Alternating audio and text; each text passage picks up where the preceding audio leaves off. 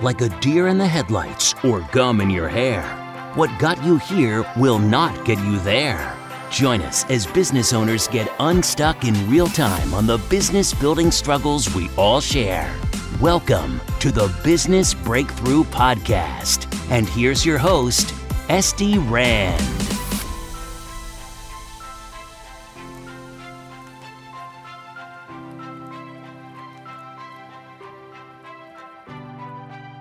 Let's go back to the book. So first act, you're going to know where you are, what I have, what I've accumulated, what my assets and debts are, and what my headwinds are moving forward.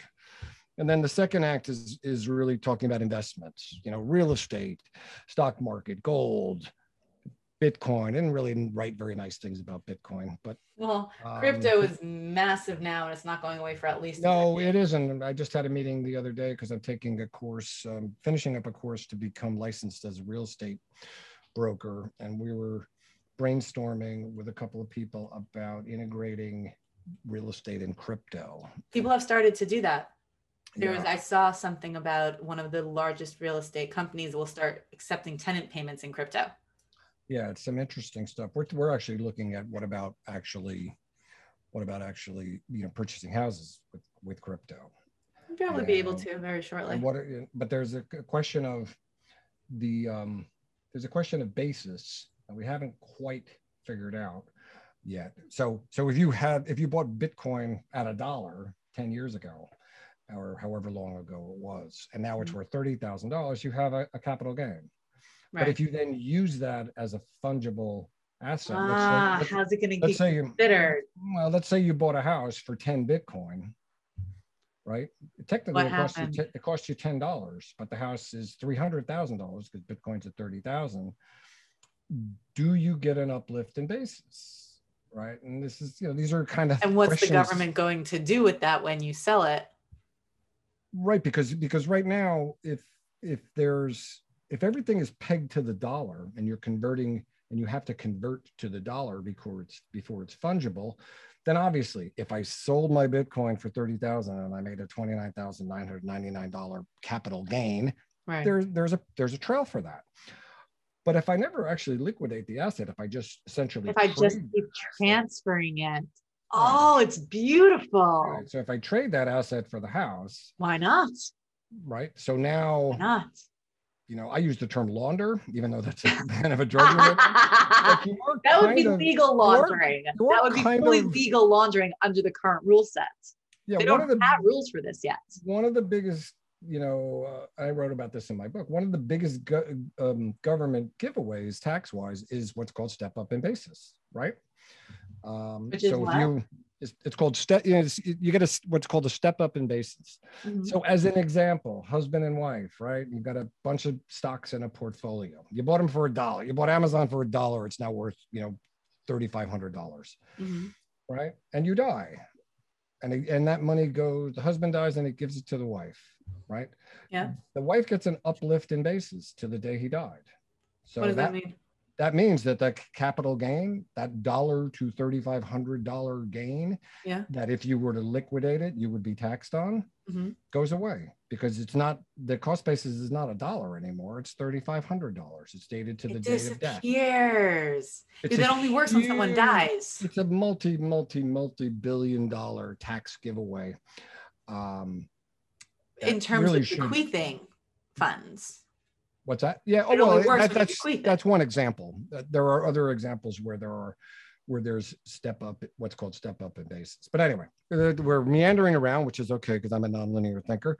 But for the purposes of your audience, I want to get back to the idea of this. So now the second act. Are there engineers that are nonlinear thinkers? I guess yes, right? Because engineers solve problems, so you can have engineers. No, I wear both hats. If I have to solve a problem and be a linear thinker, or if I have a client who's really a linear thinker and I have to adapt to their style, mm-hmm, then I adapt to their style. But my default setting is to be a nonlinear thinker because my brain is kind of always going all over the place following the thread. So the second act is, okay, I know how much, the first act is I know how much money that I have, right? We went through all the grunt work and it's boring. And I know what I expect to need. I know what my expenses are. I know what my future expenses are. I can actually build a runway. So now I got to look at my assets and say to myself, okay, how do I maximize these? Am I diversified? Am I, if I'm afraid of the stock market, how do I learn to get involved in the stock market? A lot of people over the last year and a half with the pandemic, you read a lot about Robinhood, making it easy for all sorts of people to get involved with the markets. Well, the market is way, way, way overbought and very frothy, and I've got lots of money in it, but I've been trading for 40 years and I've seen multiple catastrophic declines. We have a generation of people who are just new to the market and they haven't seen that yet. And they're out there dumping money into the market without any particular protection. And the markets do hiccup. It just happens. It's not a question of if it's going to happen, it's a question of when it's going to happen and how prepared are you going to be for that. Right. So well, also if you're in there for the long haul, then you're fine. Yeah. How my dad used to say, how long is a piece of string, right? What's the long haul? I hear. Because it's really funny how just when you need the money is when markets tend to hiccup. Right. That's just kind of how it works. And then the third act is talking about a lot of the other minutia and esoteric things, such as Social Security, such as estates, such as I have a chapter I call Gypsies, Tramps, and Thieves. All of these bear traps for people that are trying to steal your money, everything from MLMs to 419 scams to Ponzi schemes. What's a 419? I know what a Ponzi and an MLM is. 419 is the Nigerian prince. The Nigerian prince? Yeah, it's actually 419 is the Nigerian code for those kind of scams. Believe it or not, they have it in their, they have a code for it, right? But those scams don't actually come from Nigeria. They're pretend.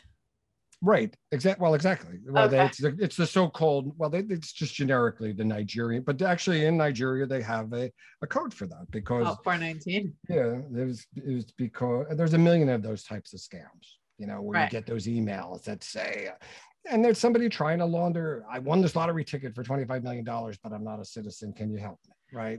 They call that Spanish lotto is what that's. So hard for me to believe that anyone falls for those still. People do.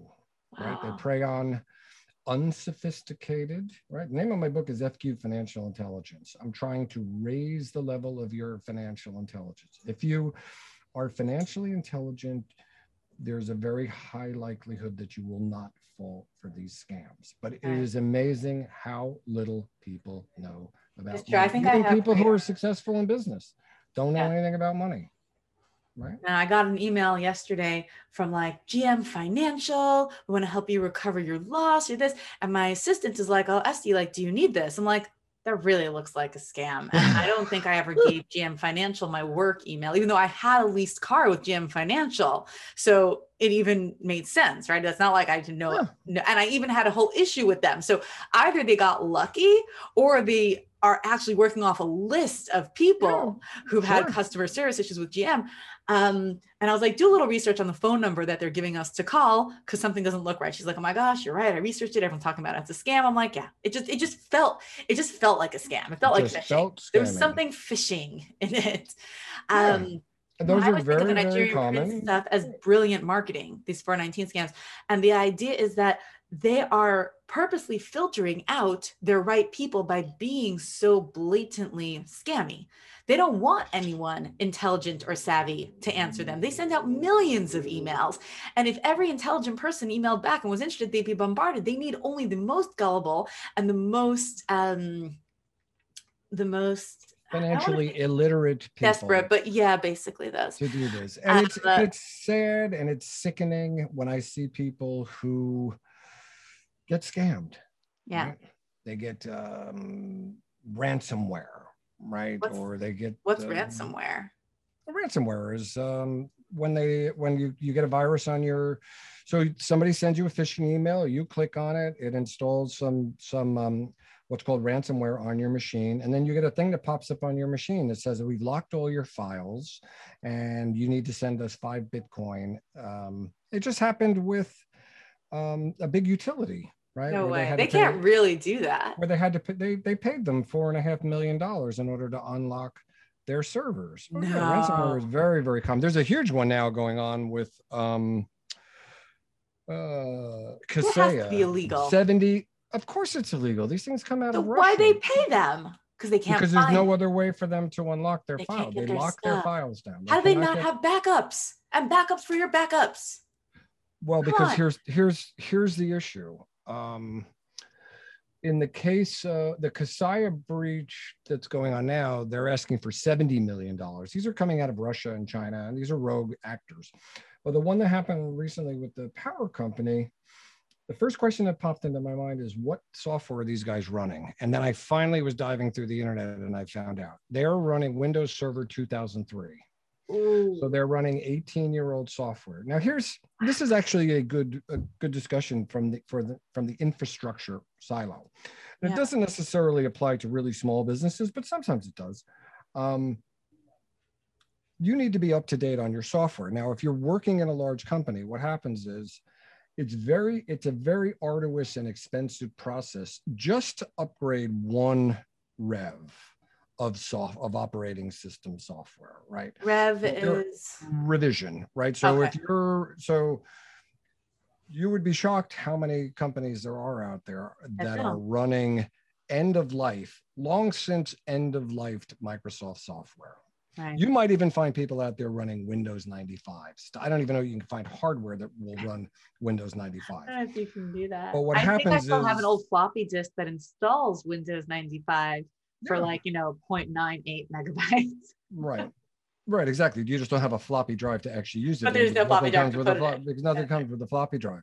So what happens is you grow your company up to a certain size and you've got servers and you've got a lot of hardware and you've got all this stuff. And it becomes a giant production out of the infrastructure silo to keep that stuff current, because the software that's out there is so buggy, and there are people out there in nefarious types who are trying to break in to your systems. And again, just like with the scams that are running, the idea is I can send out billions of these. I only need to have a couple of fools to give me free money. And it doesn't cost anything to send them either. Nothing.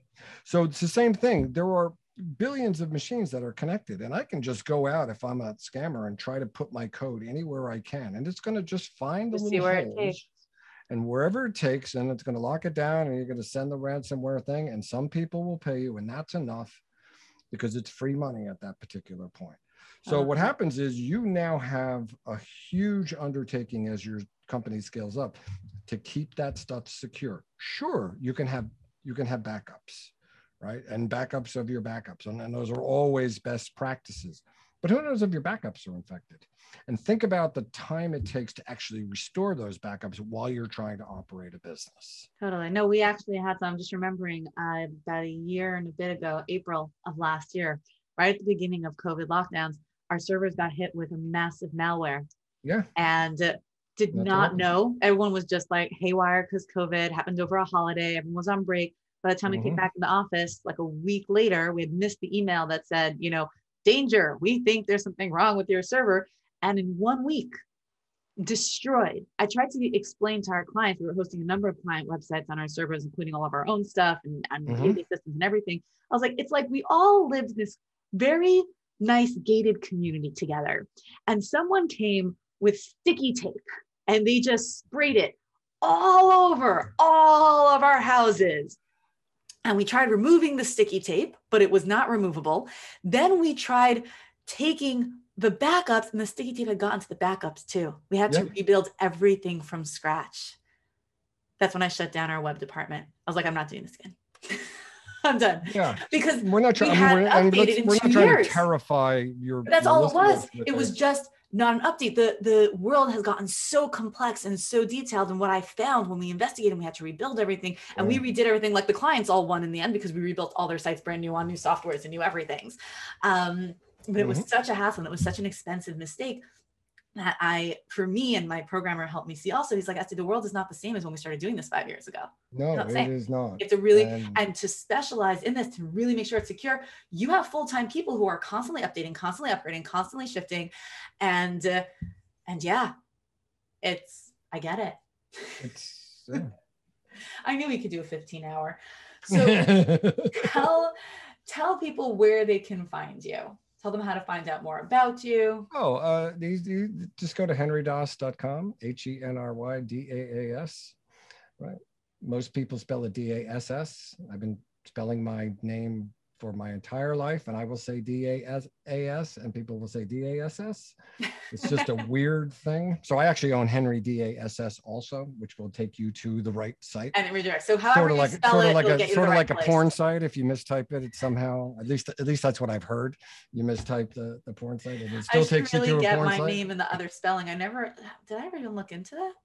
I never looked into it. People spell my name when they forget the E in SD. It's ESTIE. There's an extra E at the end. Easy enough to do. I have that. I have. So if you go to henrydaas.com, it's like it has, all my business stuff. It has stuff on my screenplays. You can go read 10 pages of my screenplays. What are your screenplays about?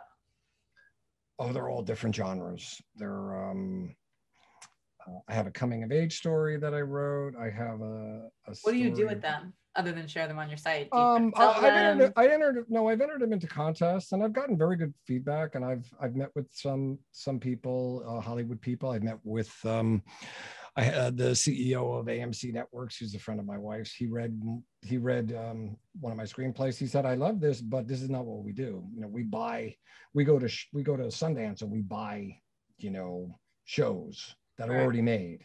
Like we don't do spec movies. I do it because it's fun, and I've sort of resigned to the fact that at this age, if I ever want to see one of these made, I'm going to have to make it myself." You self-published a book. Why not a film? I could. I have a tendency to view it with the producer's eye when I write, and I've been in a lot of different screenwriting, subgroups and stuff like that. A lot of people will write, like I remember reading somebody who wrote a pretty good story about a 25-foot alligator. And I read the thing. I said, it's good, but looking at it from the producer's perspective, you've got $20 million of CGI in here. Right. I said, so I don't know how you're going to get something like this produced. I said, my suggestion to you is you could do kind of what they did with Jaws, where a lot of stuff is done from the point of view of this gigantic alligator, but save the reveal of the alligator till the third act. Right. Because it's just a lot cheaper to do that. You're just shooting through the alligator's eyes. You don't actually see it. That's pretty cool. Yeah. So there's a lot to it, and there's a lot of business lessons to be learned in understanding storytelling. Story and business. Especially, I'm working with a client now on a pitch deck, right? And I keep reminding them, like, this isn't. You're asking people to open their wallets. This is a movie, right? Mm-hmm. When you're pitching this thing to this group, this is a movie. They need to know what the genre is, what the inciting incident, what can they expect out of this movie. They need to know that immediately. Right. Like slide one, they need to know what they're in for. Just like when you go into the movie theater, you need to know within like the first 2 minutes, what is this? Is it a horror movie? Is it a drama? Is it a comedy? Right. And everything tells you that. The lighting, the music, the tone, the language, the travel, like every single bit of it, from elements of light to sound to imagery, tells you right away what it is. Yeah. Now, every once in a while, somebody will do a twist where you think it's a horror movie, but it's actually a comedy. Right. But that's a technique for skilled filmmakers. But there are applications for storytelling within business all the time. Think about your sales and marketing. Think about messaging that you were talking about earlier, right? What is your messaging? What's the message that you want to put out to the world? Right. I always think of messages like your thesis statement. It's like I always think of messages like your thesis statement, right? Most of us have gone through school. What is that main point you're trying to make? What's the thesis? Yeah. What's the one thing? People remember one thing about you, what you do. What is that thing? That's your core message. Everything else is language that you wrap around it, whether you use those exact words or not. But what's the thing you want people to remember about you? Distill it. That's your thesis statement. Everything else you say, that's, supporting evidence, paragraphs. Right. But if people don't buy into that, like I was just talking to one of my clients yesterday, I said, look, if you're looking for something to watch, or like we moved here and we decided to make the bold step of cutting the cord, even though we're pretty tech. So we don't have any, everything's over the internet, but it's just kind of weird because we're used to turning on a TV, having a station come on, and now we don't. Now it's a menu. Right. And now it's a gigantic menu because I subscribe to everything. So it's HBO Max. I hear it's all choice. Nothing's being fed to you. It's not like this is your daily programming. It's like I'm watching a series and I can't remember like which service it's on. Right? So it's a very, very different There's thing. an app for that.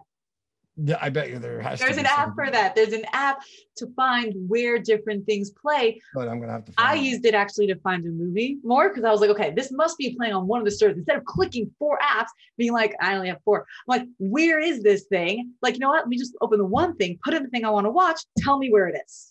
It's like a Trivago for. Yeah, no, it just has. It's like an index. It's like an index. It tells you where everything is.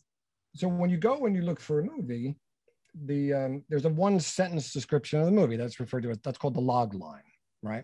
Okay. So the log line is that. So we were talking about it in terms of doing investor pitches to raise money. So I'm saying, look, an investor is going to look at this deck as you present it, and you got to present him with a log line, mm-hmm. and you'll look at that and you'll say, you have really 2 choices. Yeah. I want to see that. That sounds interesting.